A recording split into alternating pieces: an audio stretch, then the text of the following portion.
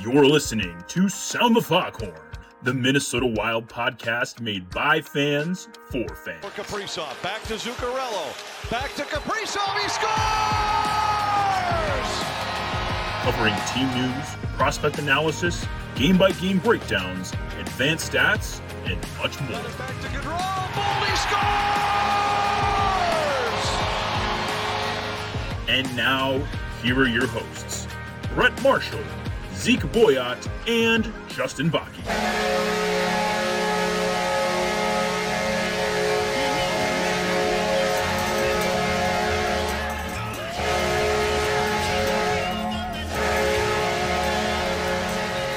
Hello, and welcome in to another episode of Sound the Foghorn. Wednesday, October 26th, about 8 o'clock at the time of this recording. Brett Marshall and Zeke Boyott with you tonight to recap the last week of Minnesota Wild hockey. Plenty of storylines to discuss. Unfortunately, our good pal Justin Bakke feeling a little bit under the weather tonight, so we gave him the night off to get some rest, get a little recovery. He hopes to be back on next week, so wish him well if you have the opportunity. But Zeke, just you and I tonight, but we should probably won't have any problem talking. That's usually never our weakness. So if anything, Justin being gone will cause us to talk more and ramble more. So buckle up, folks. But aside from that, man, how you doing this evening? Yeah, no, I'm doing really good. Like you said, obviously, Justin, we hope he feels better very soon and then get back to, just his regular life. And for me, I'm doing pretty good. Just been, fairly low-key week. Like I said, I got a new job here this week, which will start next week. So I've been kind of busy getting ready for that, and just like me and Brett talked about before our show, forcing myself to scratch and claw out of bed at a reasonable hour, and get to bed at a reasonable hour. It's already the hardest part, but thankfully the Wild are out east for you to help with that. Yes, so. Yeah, no, the game's been a little earlier instead of late, so it's usually 8:30 after the game. But been doing good. Obviously, the Wild playing better's helped, but just been been good for the last week or so for sure. Yeah, it was a much better. We'll have a much more positive show this week. As a team, 2-0-1 in the last 3 games, which we said if they won 2 out of 3 games, I believe in the last show, I said we'd be happy. And only did they do that, they managed to squeak out a point as well. So we'll talk about all that here in a little bit. We don't have Justin, but we're going to do our best for a prospect update. Just going to head right on over to MNW Prospects on Twitter. So if you don't follow that, you should, because I'm literally pulling this right off the Twitter feed. Absolutely. So their weekly report from last week. So this is from the 17th to the 23rd. So 3 days that have kind of gone by since this came out. Just an update on some of the prospect. Carson Lambos in the WHL. Nice week for him. 4 points in 4 games, goal and 3 assists. Kyle Masters, who is just in an absolute tear right now. 4 assists in 4 games played. I can't remember if we brought this up on the show last week or not, but Elite Prospects did their prospect pool rankings, much like The Athletic does. And I believe Kyle Masters actually snuck into their top 10 prospects. Ahead of Ryan O'Rourke, ahead of Damon Hunt. I think the only defenseman he was technically behind was Lambos. I'm trying to remember if they included Addison in that list or not. But definitely like a player to keep your eye on. He's tearing it up. I think now that he's on a little bit better team. He's with Kamloops now, I think. That sounds right. Yeah, he's getting a lot more opportunity. I think he's playing top pairing minutes, getting a lot more opportunity and thriving. So I think that they had him at EP. I think he was like a 2nd-round pick in the rankings at draft year, and I just think obviously because putting up 10 points in WHL doesn't really catch your eye, even if it's not his game. But right. But like you said, usually that's just a product of opportunity. Yeah, and he's getting more and doing a lot with it. Rolling right along, Nikita Nesterenko, good weekend for Boston. Boston College, 3 points in 2 games, goal and 2 assists. Servac Petrovsky, 6th-round pick from this last year, continued to do really well in the WHL as an underager. He's got 3 points in his last 3 games, goal and an assist. Murat Huznadinov looking much better in the KHL, 2 points last week, a goal and an assist in 2 games played. Rieger Lorenz, good weekend in Denver, the NCAA, goal and an assist in 2 games. Marshall Warren, 2 assists in 2 games. Hunter Haight starting to catch fire in the OHL, 2 assists in his last 2 games. Faber, 2 assists in his last 2 games. Spacek in the queue, 2 points in his last 3 games. Same with Josh Pilar. Caden Bankier, 2 points in his last 4. and Timmy Walker picked up a goal for Iowa. Jesper Wallstedt, just the one game in the last week, 22 saves, 88 save percentage. And then as well, kind of the AHL, Adam Beckman, Nick Swaney, both with goals. Simon Johansson, Damian Drew each picked up an assist. Liam Ogren got a goal, I believe his first of the year in the Swedish Elite League. And then Nate Benoit assist in the USHL. Matvey Guskov, a goal over in the VHL across 3 games played. Hunter Jones continues to struggle a little bit better numbers, 2 games played down in the ECHL. 53 saves and 898 save percentage for him. And I believe he was just emergency recalled to the Iowa Wild as well. And then the last bit of news, some good news. Danila Yurov did pick up some points this week. And then the big news today, no points, but he was seeing significantly more ice time. I think almost like second line deployment this week with over 16 minutes of ice time. So that was great to see. Huzendinov as well, 16 minutes of ice time. So I think like 2 weeks ago, these guys were getting like just fractional minutes, and I don't know what changed. As we say every week, the KHL is weird. So well, I think I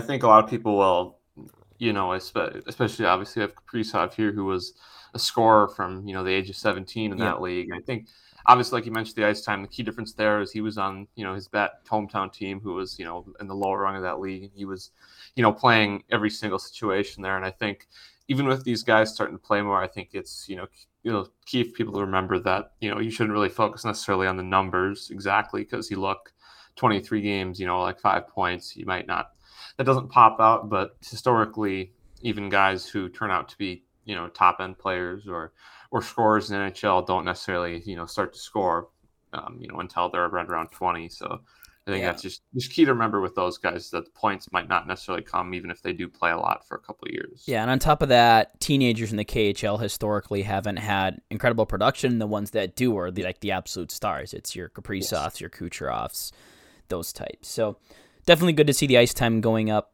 as well. So it was a busy week for the Wild last week. 3 games since we last talked. Vancouver, Boston, Montreal were on the schedule. So as we always do, we will work through those game recaps, beginning with Vancouver, who, the Wild needed a game that, to maybe just boost the morale a little bit. And there's no better team to do that against right now than the Vancouver Canucks, who are just by far and away the worst team in the league right now. Bruce Boudreau's on the hot seat. Their GM and management is like, we should rebuild. And the ownership's like, no, we're not going to rebuild. JT Miller's pissed off. I think Quinn Hughes is hurt now. Like, that whole team is in shambles. They blew another lead. The Wild tie it up in the third period. And then Kirill Kaprizov literally had the puck on his stick for like 20 seconds on the doorstep in overtime on a delayed penalty. Put it home in the back of the net to give the Wild their first win of the season, 4-3. Outshot the Canucks in the game, 37-26. So again, maybe not like the prettiest win, but it was, that first win that called the monkey off the back and a step in the right direction that kind of set the tone for these next couple games as well.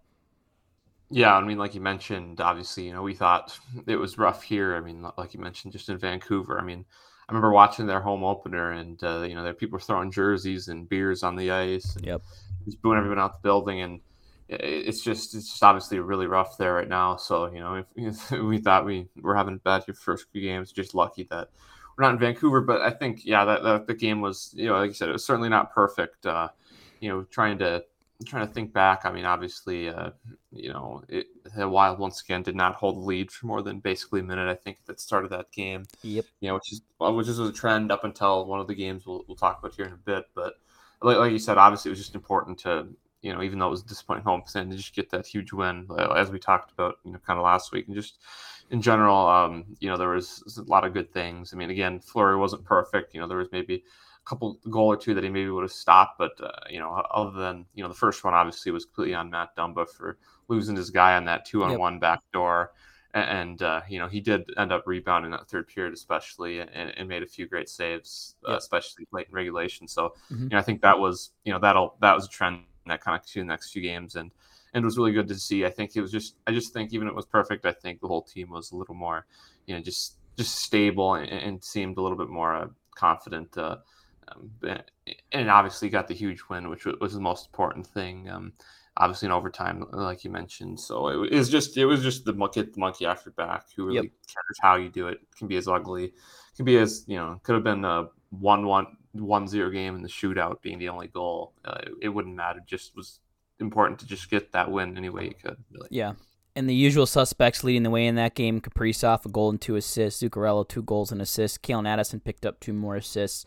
Fleury finishes the game with an .885 save percentage, a .06 goal save above expected. So I think that was his first game of the year, where he stopped more than his share that he was supposed to. Obviously, it's a negligible amount, but was maybe good. Like you said, had that big third period that kind of helped push overtime.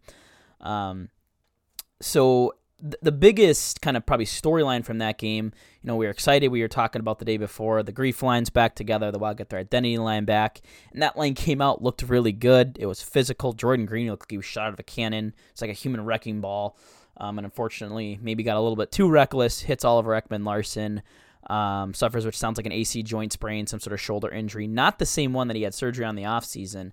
But I think he played like 2 minutes, had like 4 shifts or something, got hurt, didn't come back in the game. And as we know now, not a part of this 5-game road trip for the Wild. Back in the injury bug. So tough for Jordan Greenway, tough for that identity line. But that was probably, I think, outside of the win, probably the other big storyline out of that game.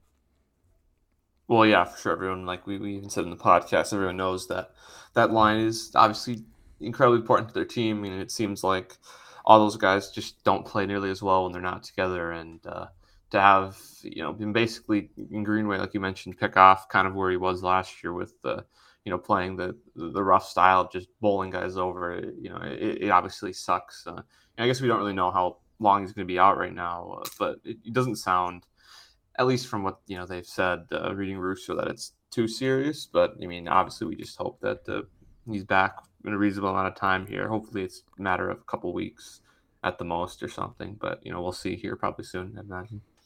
Yeah, and we'll talk about a guy who's maybe stepped up a little bit in his absence here in a little bit. But let's move on to next game.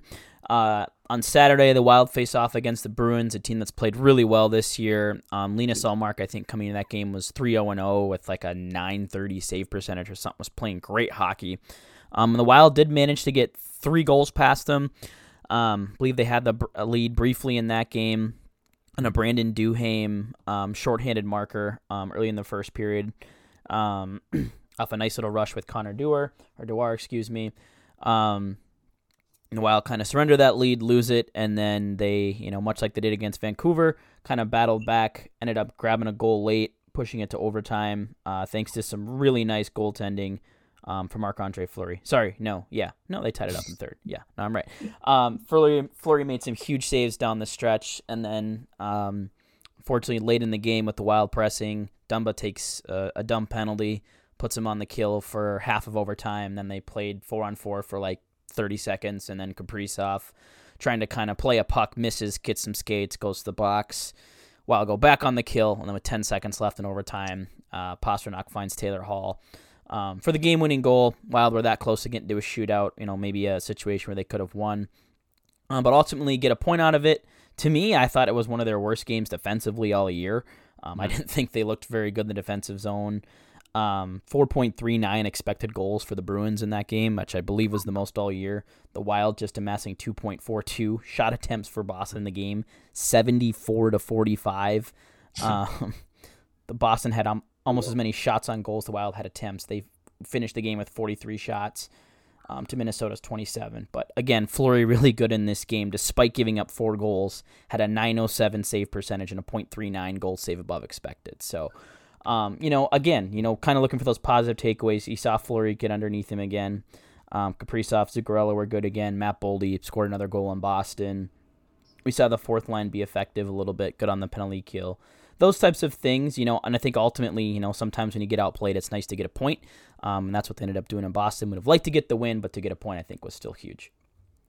Yeah, no, it absolutely was. I mean, it obviously, that was kind of the feeling I had that, considering you mentioned the way they played in their own zone, the fact that they're walking out with anything. It's not a win, but it was part of a win in that sense that it's okay. We're not empty-handed just at this point with the way they started, as everyone's talked about it. They just need to rack up points, whatever they can. And I think, the last few minutes, that third period, after they had tied the game, after Jared Spurgeon scored, I think it was with like 4.5 minutes left, it was kind of just a good summary of the game for me, at least, that, I get they just were playing for overtime and hoping to get that point and get out of there. But it seemed like you mentioned with Matt Dumb and other guys, just they'd get the puck, whip it out of the zone, give it back to Boston, come back in, defend. And I mean, really, they're lucky they even got to overtime because I think it was David Pastrnak Fleury had to make a huge save on a one-timer for basically dead in the slot with like 10 seconds left. And, obviously when you get into 3-on-3, 4-on-3 like that, it's pretty hard to usually get out of that even on one kill, unscathed, simply just because of the extra guys out there, all the space. Yeah, unless it's Marco Rossi and Jared Spurgeon, then it's really easy because they just pass the puck back and forth and kill the clock down. Yeah.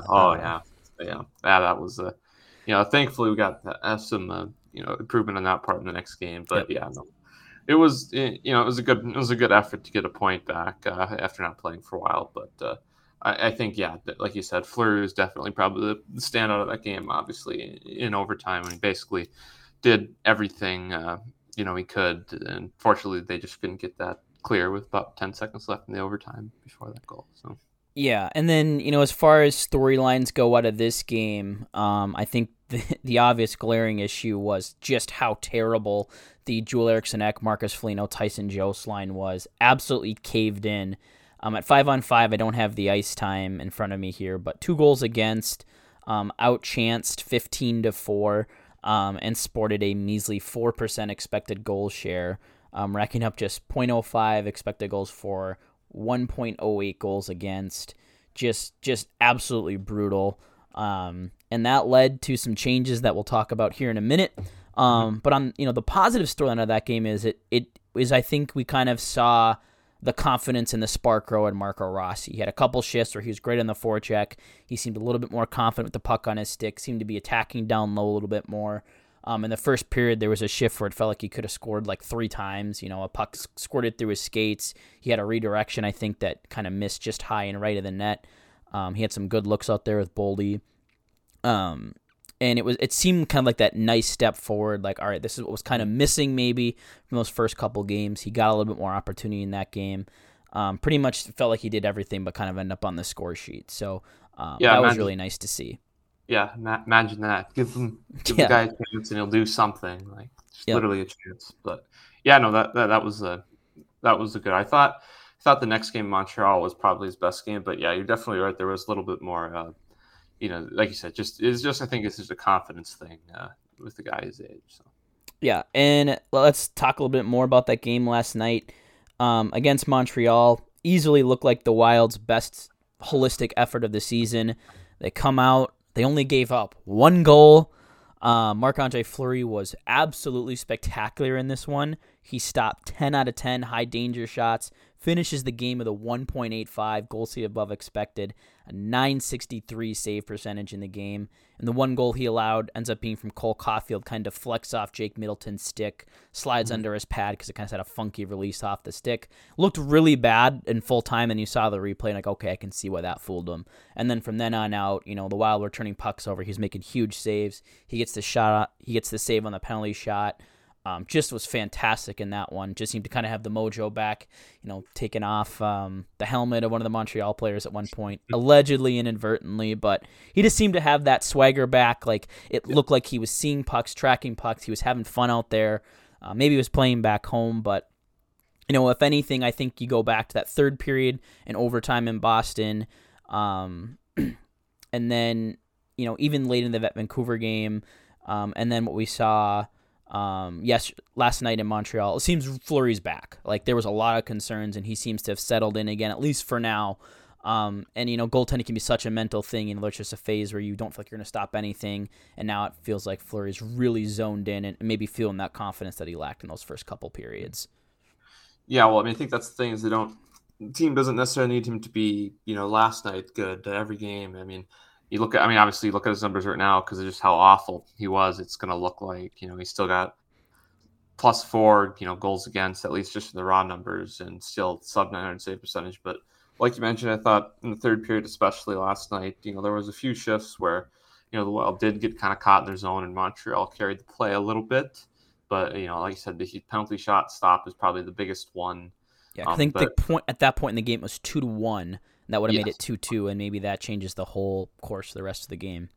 Yeah, no, it did, because I think there was still at least another 10, 11, 12 minutes left in the period at that point. And like you said, I think just the biggest thing is just looks, he never necessarily looks completely composed because how he plays and moves around a lot, but it seemed, just a lot more controlled. Like you mentioned, that all just comes with confidence.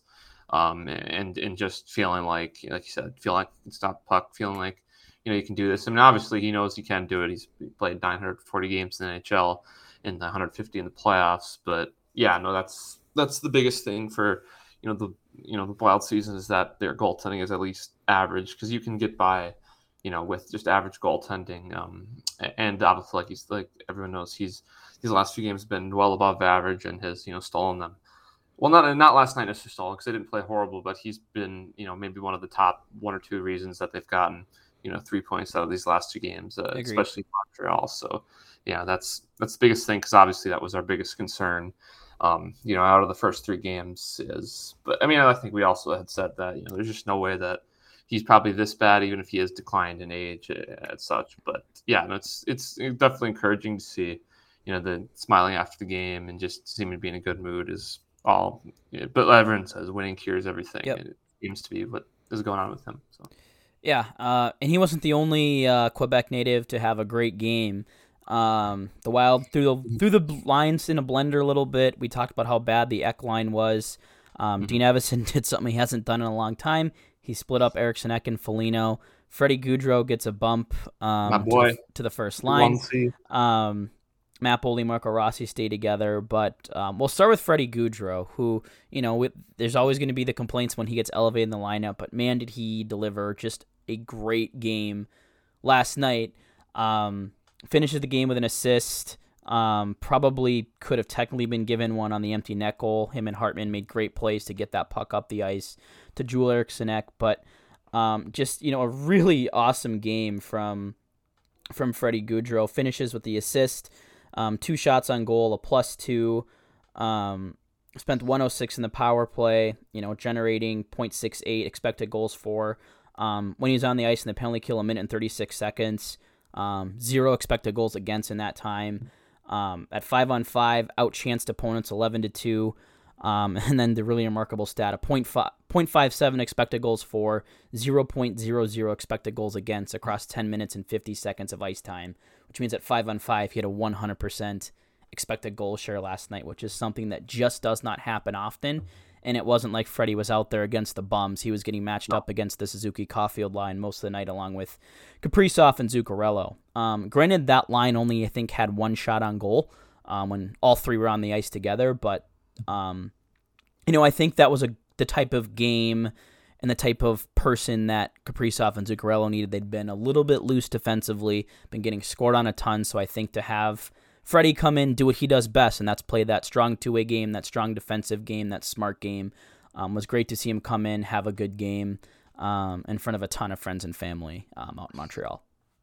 Yeah, I think it's just, like we've talked about with Fleury and a bunch of other guys, just having that stability, in the middle of your ice. I mean, like you mentioned, some of his offensive plays weren't, when he's out there with those guys, that they were a little bit more on the power play a couple times. But, he certainly, I think, he certainly does not necessarily able to keep up, obviously, with the skill. Everyone knows that. But it is kind of weird that, everyone's mentioned, the empty nets he's blown. Like, he does sometimes pull, some decent hands, out of nowhere kind of, and, you go, well, where'd that come from? Because he's just not in his arsenal. But I think you just watch him and you can tell, even if he does, when he has the benefit of playing with some offensive guys who put up points, but you can just tell that, the reaction time on the stick is just, that the speed there, he's a good skater, but just he's a smart player. Like the one thing that I will say that I'm always impressed about Freddie Gaudreau, and it's a little bit Jared Spurgeon's like this too, is they're guys that are very rarely out of position. Right, no matter what zone they're in, they always seem to be in the right spot. They're in a good passing lane. They're in a good supporting position. Just an intelligent hockey player, and he doesn't really take a lot of dumb penalties or anything. He's just reliable. Like, again, not your prototypical top 6 center, but a guy that you can move up and down when the situation calls for it. Situation called for it the other night, and he delivered in a big way. And I would assume that given the success of these lines, is we likely won't see any changes tomorrow night in Ottawa. Yeah, no, I mean that's obviously why Evason trusts him so much and likes to play him pretty much anywhere. And even if he's not going to drive the play, like you said, he's definitely not going to hurt anybody that he's playing with. And had that nice assist last night, so that's it's good to see. It was just I think like you mentioned with the Lions in general, it was just good to see that they're finally willing to make some changes and just try anything new. Even like you said, even if it wasn't necessarily all the changes we'd like to see. At the very least, it's a step improvement over times. I mean, it's kind of hard to just remember that how good they were in the regular season. There maybe not being a reason to change until the playoffs started, but it's and we'll see in the spring if that's the case again. But I think that was a good thing just to see them willing to just for example, Ryan Hartman, who's basically been stifled to that top line since last fall. They haven't really hesitated after 2 or 3 bad games, from him to just screw at that a little bit and try something new. So I think it's good to see the flexibility from everybody and staff and the players. Right. And much like Freddie Gaudreau, another player who got a chance elevated up in the lineup last night was Brandon Duhaime, who scores a second goal in 2 games off that really nice feed from Freddie Gaudreau. Gaudreau forces a turnover at center, fights off a defender, sends a slick little saucer pass over to Duhaime.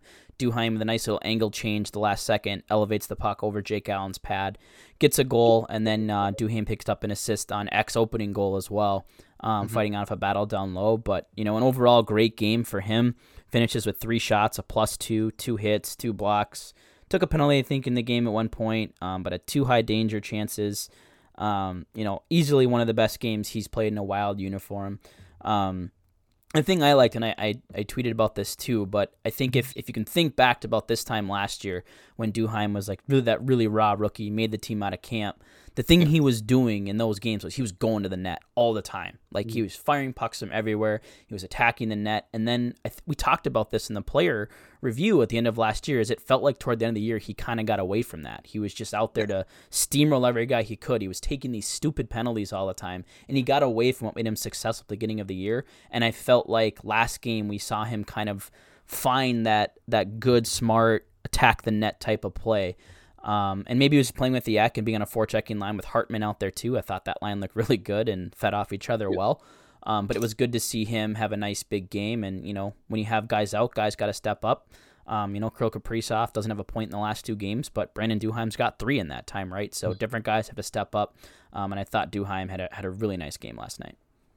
Yeah, no, I mean, like you mentioned, aside from the first 10 games, he was pretty, at least average, kind of seemingly, even though he's playing a lot, it seemed almost like just kind of a replaceable player, just, fringe, maybe he should be in and out. But I think, like you're mentioning with his play the last game, just being still kind of playing that physical way, skating pretty well. I mean, I think he definitely is more than just, a 4th line guy in and out of the lineup. There's, he's not necessarily high skill, but I mean, I think, Rooster said it. I mean, like, as you mentioned too, obviously he's playing from his hometown for a lot of families. So there's probably a little bit extra motivation there. But I mean, like Rooster mentioned, he was trying things with the puck, making little moves here and there, for a little more confidence. So like I said, certainly don't expect to score every game because he's obviously not going to need to, but it's I think again, it's just with a lot of the guys, as with him, it's just being more engaged in the game and just being confident, in ability to do things other than just, like you said, go out there and kill guys, which was a lot of last year. So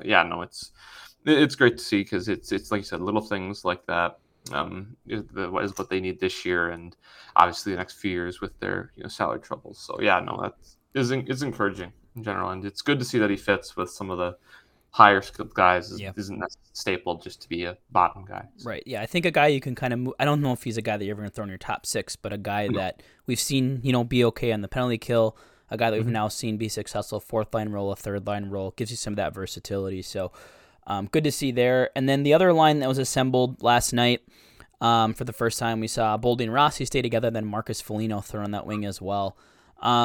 Analytically, it didn't the analytics didn't show what kind of I saw in that game, and I think a lot of that comes down. There's kind of two shifts.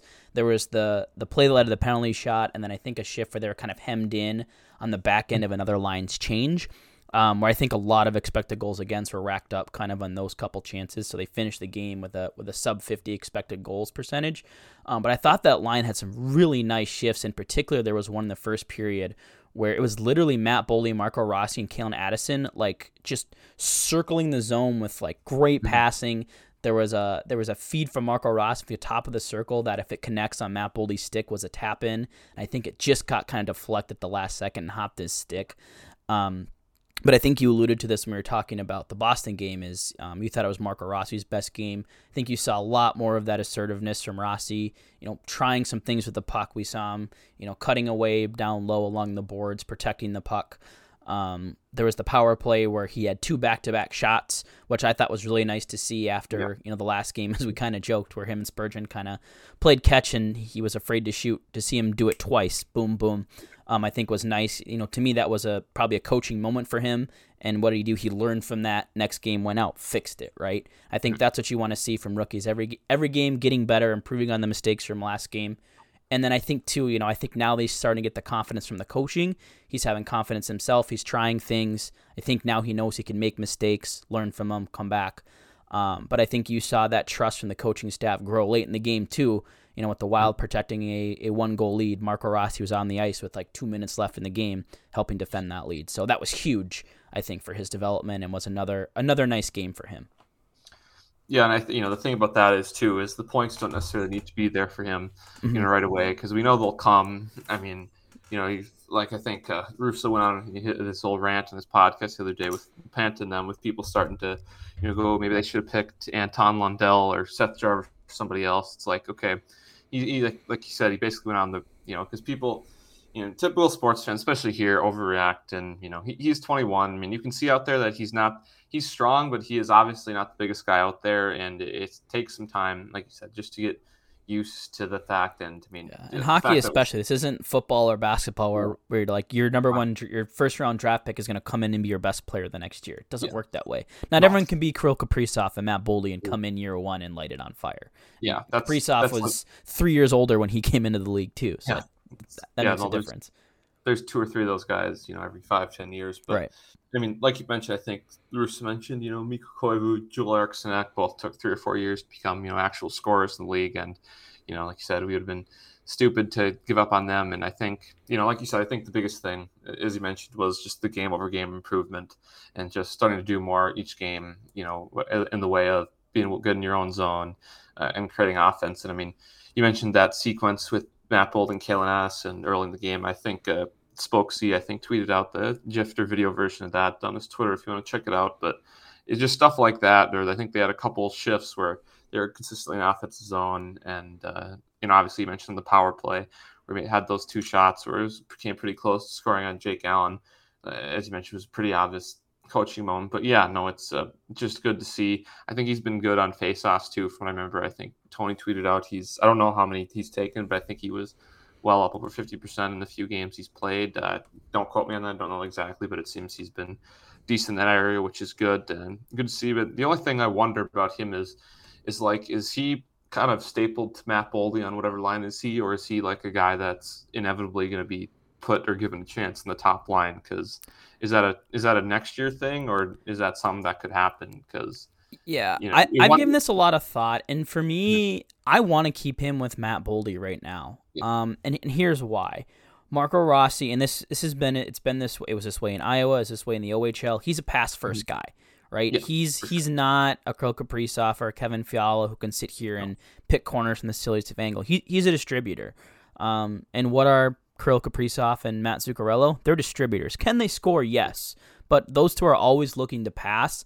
And to me, like, this isn't a knock on Marco Rossi. It's a stylistic thing. But I think you could get in a situation where when we would see Koivu and Granlund on a line where they overpass, right? Where they have a chance to shoot and they say, nope, I'm a pass guy, so I'm going to pass the puck. Where And Matt Boldy can do both, right? Like last night, I think he had 8 shots on goal. He was not thinking pass first, right? And I think knowing he has that distributor, Marco Rossi, last year he had that shooter in Kevin Fiala, maybe pass a little bit more. Now he's with Foligno and Rossi, so now he can shoot the puck, right? And I think they have that established chemistry, and I think once they can get going, it gives you a secondary scoring threat, much like they had with the Fiala Boldy tandem last year. So I'm not rushing to that, at least right now. I think you want to let him continue to build on that chemistry, build that confidence. Maybe it can be an elevation at times. Maybe you talked about face-offs. I don't know what his last couple games on the season. He's 15 for 27, so 55.56% in the dot. So, sorry, that's at 5-on-5, all strengths. So 5-on-5 winning draws on the year. I was like, that doesn't seem like a lot of faceoffs. On the year, he is 17 for 30, so even a hair better, 56.67% on the draws. So, maybe it comes down to maybe late in a game where you get an offensive zone faceoff and you throw him out there for a shift to win a faceoff in the offensive zone with Kaprizov and Zuccarello, something like that.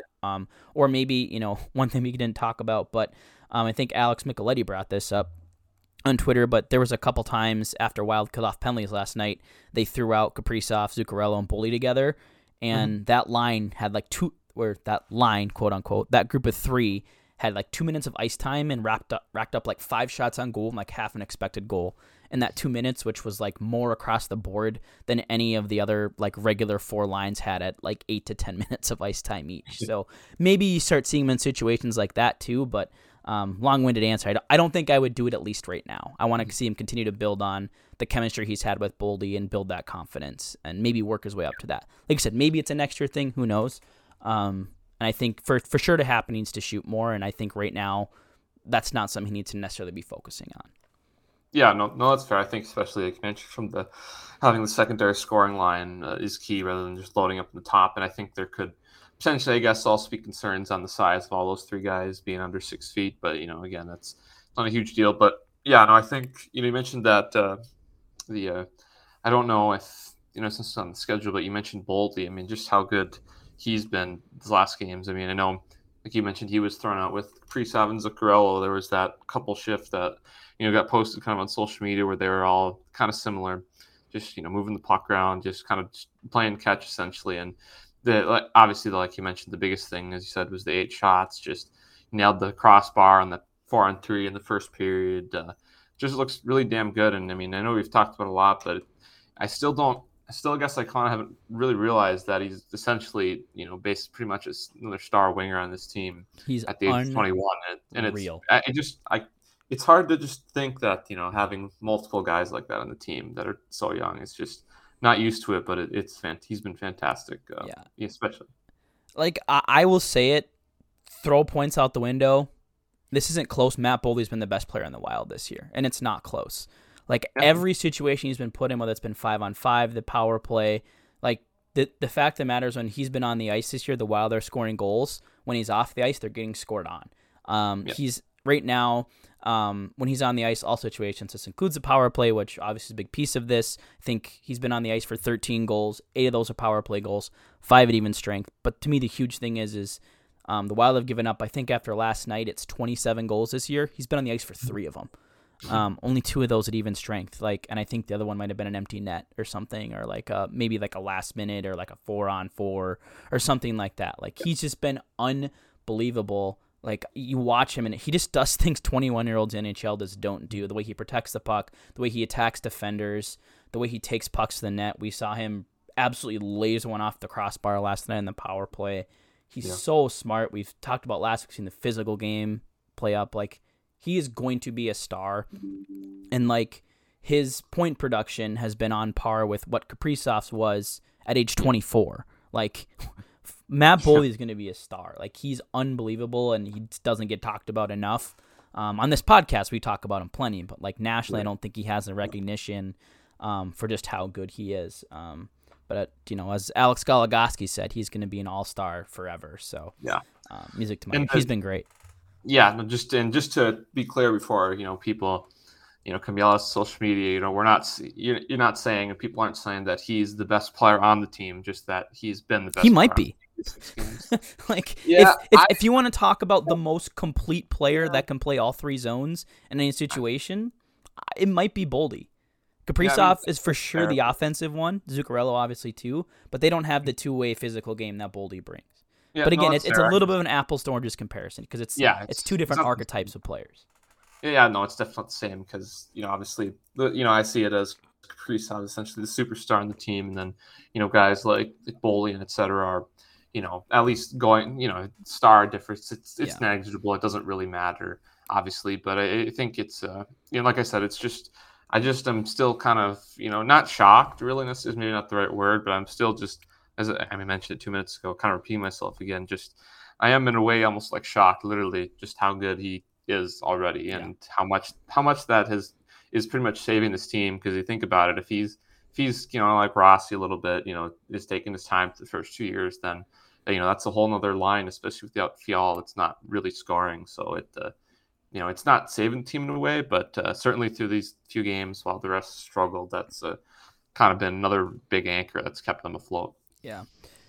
Another player that I want to talk about tonight, and we'll dive into some analytics here, because it's been a while since we've kind of taken an analytical look specifically at a player, and that's Ryan Hartman. If you read Twitter, like, there's fans that have been like, this guy should be in the press box. He's been terrible, like, everywhere. Mm-hmm. And I wanted to dive in to see if that's really the case, because I don't know what his exact, like, I hate, people know this, I hate plus minus as a stat. And I think, but at this time of year, it's people tend to use it type of thing. But let's see, where are you, Ryan Hartman? He's a -1, right? Yeah, he only has 2 points. He's now a -1 on the year. I think that's climbed up from where it was. But people are like, oh, his defense is terrible. He hasn't done anything offensively. Well, let's dive into the raw numbers a little bit. So all of this is speaking at 5-on-5 play. All the comparisons are to forwards in the NHL who've played at least 75 minutes of ice time.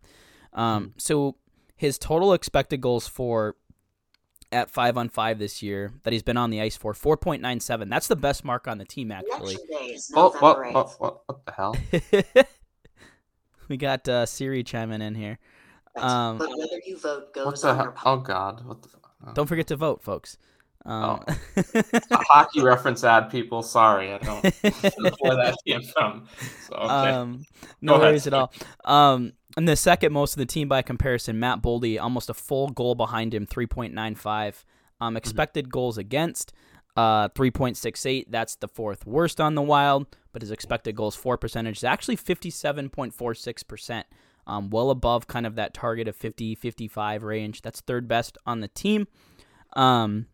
If we want to expand this, look a little bit more at the NHL scope, 3.48 expected goals for per 60 minutes of ice time. That's actually the 32nd best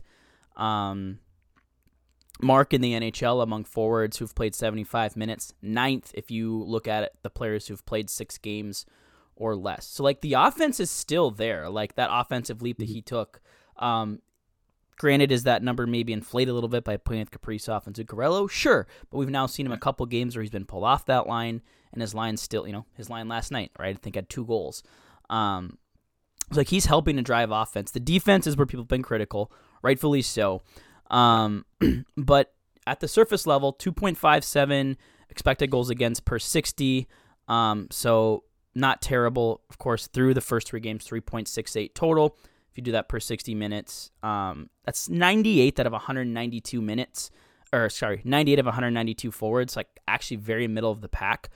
Has been on the ice for 8 5-on-5 goals against, which is where a lot of that discourse comes from, that he's been bad. That's 5.6 goals against per 60 minutes, which is tied for the 6th or 5th worst in the NHL. That actual goals against is tied for 6th worst. Matt Zuccarello leads the NHL with 10 even strength goals against. But, the thing I like to remind people of is this is where you have to take things into context, right? Yeah. So if you compare his actual expected goals against versus his actual goals against, the analytics would suggest that he's been on the ice for 4.32 more goals than he was expected to, which we can trace back to poor goaltending. He has an on-ice even strength save percentage of 82%, PDO of 924. A good PDO is like around 1.00, so like a full, 0.088% lower than it should be. Based on that save percentage, if Fleury stops, or Gustafsson are stopping 90% of the pucks they're supposed to, Ryan Hartman's in a lot better position. And a lot of these same metrics are kind of across the board for Kaprizov and Zuccarello too. So it's the long story short here is I don't think Hartman's been as bad as defensively as we think that he has been. They haven't got goaltending help. Has he been a little bit loose defensively? Yes. But I think we're going to see some positive regression for all three of those guys. I think much like we saw last night, right? Where I don't think any of those guys were on the ice for a goal. Granted, they were split up. But long story short here, Ryan Hartman has not been as bad as people have thought. I think maybe part of the exasperation is that we haven't seen the offensive production quite come from him yet, and it's come at the cost of giving up more goals. So long-winded way of saying pump the brakes on Ryan Hartman. He hasn't been as bad as we think. No, yeah, I mean, I think you just like you said, it's just expectations off of last year, and I mean, obviously, I think the thing to remember is that he doesn't necessarily need to be scoring 30 goals every year to be a good player. I mean, even if he's, maybe that's just not his player. Maybe he just got lucky last year, but like you said, he's certainly not going to keep, getting, going this much up in the score sheet. I mean, I'm sure he'll find his way back up in the top 6 again, maybe on the top line again at some point. I wouldn't be surprised. But yeah, no, obviously nothing to worry about. It doesn't, we'll just, he's been playing bad. Like you said, I think the thing with him is, with sometimes what people see with the penalties, with the kind of the stupid ones, the reaching, tripping, the kind of frustration calls that he has a tendency even last year to take is, like you mentioned, people just, that's kind of the small sample size. It's all they see. So, I mean, I'm guilty of this too. Everybody pretty much is of, maybe overreacting, but, certainly, the only thing I will say is he's certainly not helping the old bold predictions for me over here. So he's going to need to pick up the goal scoring department here. But aside from that, yeah, no, I agree. I think it's just a matter of time. Maybe just get a nice a bounce or two to get the confidence going, and they'll start going eventually. For sure. And when they're back to full strength, I wouldn't be surprised if he maybe gets a look back on that role between Kaprizov and Zuccarello again before the year's done. Absolutely. A player I do want to talk about that we should be worried about, though, is Tyson Jost. I don't really have a lot of positive things to say about him, which is kind of a bummer because, he had a really good preseason. We saw some of that offensive flair that, we'd kind of been looking for end of last year. But now through these first, is it six games now, right? Yeah, 6 games. He has one single point, and I think it was a secondary assist on a Kaprizov Zuccarello play, so hardly counts.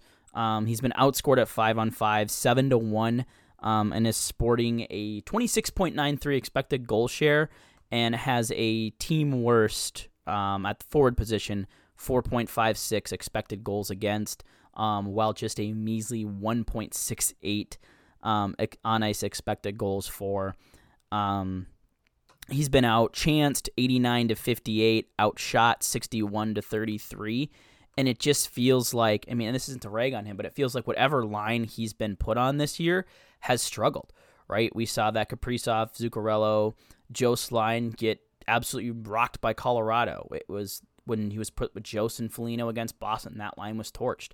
The fourth line last night with Steele and Connor Dewar, like they were kind of toasted at 5-on-5 last night. And what's the common thing on all of these lines? It's been Jost. Can I pinpoint exactly what it is? No. I think he's losing puck battles. I think it's been a lot of, it's been not finding the right guy on passing lanes, a lot of chip and chase, and then a lack of a forecheck. But to me, it's just gotten to that point where take a seat, right? Like Mason Shaw played a good game. If you're going to play Jost in the fourth line, get Mason Shaw back in there. I just think Jost needs a reset. I think part of the issue for me, and someone asked, like, what is it about Jost that doesn't make it work? Because we saw good stuff in the preseason. And this is kind of my answer to that question. I think if you look at each Wild line, typically, each one kind of has its identity, right? You have the scoring line, the Kaprizov line. You have the forechecking line, the Grief squad. You have kind of the two-way scoring, somewhat of checking line, and the bully line. and then you have your fourth line, which kind of grind it out. Tyson Jost doesn't really excel in one particular area, right? He does a lot of things pretty average, nothing that he really does terribly, nothing he really does great. So I don't think there's really a spot in the lineup where he thrives because he doesn't fill one of those niches that each line fits. He doesn't feed off those players on that line. And I don't think it's necessarily his fault, but I think just from a systematic point of view, I just don't think he fits this system. He's on an expiring deal. Like, he's a guy that at some point I think you have to look for other options because to me, there's just, I don't really have a lot of good things to say about his start to the year. I don't know if you feel the same way or if I'm alone in this, but it's a little alarming. Yeah, no, I pretty much have the exact same thoughts. I agree 100%. Just the fact that he just doesn't really fit pretty much anywhere on this team. And, you could say maybe, obviously I think it's kind of the point where his draft position should kind of be a little irrelevant now. Yes, he was the 10th overall pick, but it was 6 years ago. He's played coming up on 400 NHL games. This is pretty almost assuredly just is who he is. Because he had a lot of these same issues, I think, in Colorado. Like, he got opportunities with McKinnon. Yeah. He had fourth line duties, and it was kind of the same thing. And I think it's part of the reason they look to move on from him.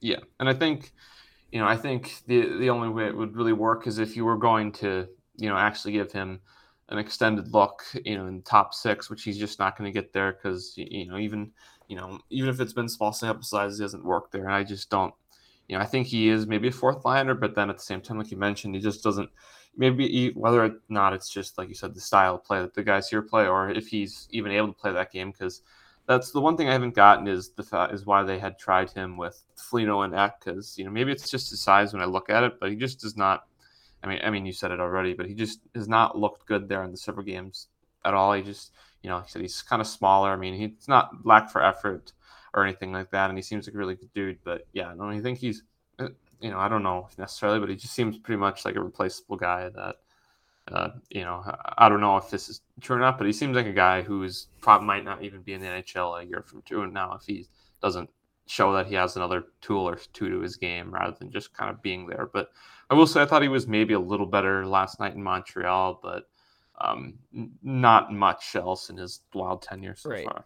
Yeah, and it was good because he wasn't turning pucks over and different things. Yeah. I guess the only bright spot I can find, it's sort of some of a small sample, but he's 11 out of 18 on faceoffs, 61%. By the way, Freddie Gaudreau is 31 out of 46 on faceoffs this year, almost 68%, which I did not realize. So Freddie Gaudreau I think he was like right at 50% last year, so a nice step up there for him on the faceoff top. But yeah, so I think for me, like, it's a short lease for Jost, as you said. I think maybe given that the team played so well the other night that he probably gets another look there. But Mason Shaw's on the door knocking. I agree. And to me, Brandon Duhaime, obviously the way he's played isn't getting scratched. I just like what Connor Dewar brings in terms of the way he forechecks, his speed, his play in the defensive zone. I think he kills penalties well. I think he has kind of that ideal prototypical fourth line role that you want out of that kind of guy. I'm biased. Mm-hmm. I love Connor Dewar. But to me, like, if you need to scratch a guy or when Jordan Greenway comes back, to me right now the top of my list is Jost because he just hasn't done it. Hope maybe he can build on that last game, but I don't know. I agree. I think I agree that I think you mentioned Mason Shaw. I think he's a guy that I would like to see get. I don't know if he's just a tweener or not, but he's a guy that I think would deserves a shot. Yeah. Play a few games there in his place and actually get a chance at sticking at the very least. For sure, yeah. It was like 6 minutes of ice time against Colorado, but on those shifts he looked good. Mm-hmm. So wouldn't mind him getting a shot here, maybe somewhere along the way on this road trip. And I'm not sure that they would have recalled him for this 5-game trip if maybe they didn't feel like they wanted to sneak him in there one of the nights. So we'll see. We are kind of running out of time here a little bit. Do we want to talk about Matt Dumba, or should we give him another week, see if it improves, maybe lay into him next week if it doesn't improve? Yeah, he certainly hasn't been good, but I think we should just give it a few more games here. We're going to give him the benefit of the doubt, but the long story short is we did have it in our agenda here to maybe just talk about maybe what's looked off with Matt Dumba. The long story short, and I think we can kind of sum it up in this way. It's been very poor decisions passing the puck, bad gap control on approach, and just lack of awareness in the defensive zone. Have been kind of the three things for me that have been a little bit like, what are you doing here? But, on not necessarily in his defense, but Jonas Brodin has struggled in a lot of these areas too, and I don't think it's necessarily one person or the other. It's just that pair struggled. They got split up last game. I thought Brodin and Addison looked good. Merrill, Dumba were a little shakier. But I thought, again, better games for both those guys last night. For sure. All right. Wrapping things up here, week ahead, some more winnable games on deck here for the Wild. Beginning tomorrow night, they go to Ottawa, who I believe is down to like might be their third string goalie right now. Cam Talbot obviously out with rib surgery. Marcus Hellberg. Josh Norris out. Yeah, Josh Norris might be out for the year. Sounds like with I think it might be shoulder surgery or something to the arm. Anton Forsberg 3-2-0 on the year. I think he didn't play last game. I forget the injury or illness. So it was Marcus Hellberg who came in, had a nice game, but potentially looking at a third string goaltender in Ottawa. They're point leaders right now. Obviously, Brady Tkachuk in there. Shane Pinto, rookie, having a nice start with 5 goals. Senators 4-2-0 to start the year, so off to an okay start, but should be a good challenge there. Then Saturday, the Wild are in Detroit, who I think's played really well at home so far this year. They maybe haven't lost at home. Yeah, they did get beat by New Jersey. I think it was 6-2 last night. But other than that, yes, they've been good. They've been really good at home.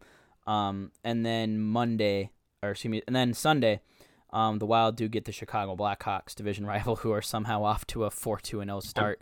Granted, I think, and they beat someone like decent last night. Yeah, they beat Florida 4-2 with State Lock in net. Yeah. I forgot that. But Florida also has a blue line of number 5 defensemen on their entire blue line. So I think Radko Gudas and Gustav Forsling are their top pair right now. So no Ekblad, traded away Uyghur. It's rough in Florida there. Yeah, but again, much like this last stretch, feels like some winnable games here. At least some games where the Wild can continue to build a lot of those good things. It's none of those opponents that really scare me by any means. I think Ottawa's offense has been good, but I think their defense has been a little bit suspect. So I think this is another area where the Wild need to look to take some opportunities and try to get some more wins. And they're 2 wins away from being above 500, right? And I think if they can go through this next 3-game stretch, win 2 of those games, I think they're going to be in a really good spot. Yeah, no, I think if I remember right, you mentioned Ottawa being kind of a good offense, maybe not just obviously not as good on the back end. I feel like that was the theme of their games last year. I think they might have been both 5-4 or 4-3 or something like that. Yep. So, and obviously, like you mentioned, the goaltending there will impact them. But it's a winnable game, but I think Ottawa's definitely maybe a little more than the other two. Certainly not a pushover anymore, especially at home. Obviously, like we mentioned, Josh Norris being out hurts because he's one of the better players, but they're still kind of a young, hungry team, so it's not an easy game. And then obviously Detroit again, still just to cut you off real quick on Ottawa.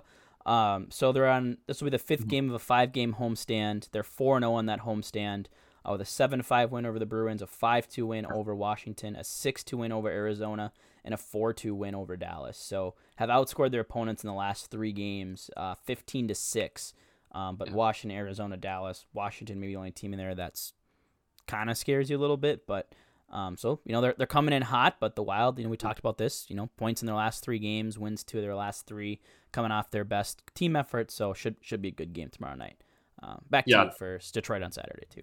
No, I'm just saying, like you mentioned there, obviously everyone knows, they got good young players, still kind of in a rebuild, but again, they're not as hard as they were, right around the pandemic in that certain year. And, really, in Chicago, we saw the Wild, kick their butts twice there in Chicago. So I think that, nothing's a certainty, obviously, but, that's another game that I think of all those that they should probably win. But I think, like you mentioned, the biggest key for me is it would be nice to just get on a little bit of a roll, not go the win 1, lose 1, and kind of pitter back and forth just to get even if it's now they got points in 3 games, 2 wins.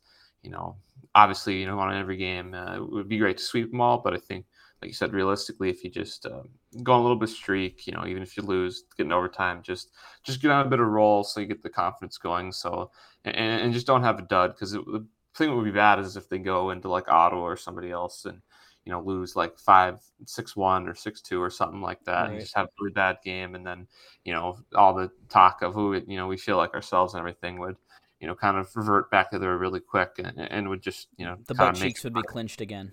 Yes, no, they would. Or the assholes, whatever, buttholes, whatever the phrase was that Middleton used there. Yeah, no. Yeah, Detroit has lost 2 of their last 3, 1 to Chicago, 1 to New Jersey, who was off to a bad start. They beat Anaheim, who's not great. They just beat Montreal, who we saw not great. Beat the Devils early in the year, like we said, not a great team. Lost to LA in overtime. Lost Chicago in overtime. It's like they haven't really beat anyone good. Haven't necessarily lost anyone good either. They've had a pretty soft start. So they have Boston tomorrow. So maybe the Bruins can maybe kick them while they're down a little bit, give the Wild some momentum coming in. And then Chicago is Chicago. They've won 4 games, but they're tanking for Bedard. So yeah, obviously. Yeah.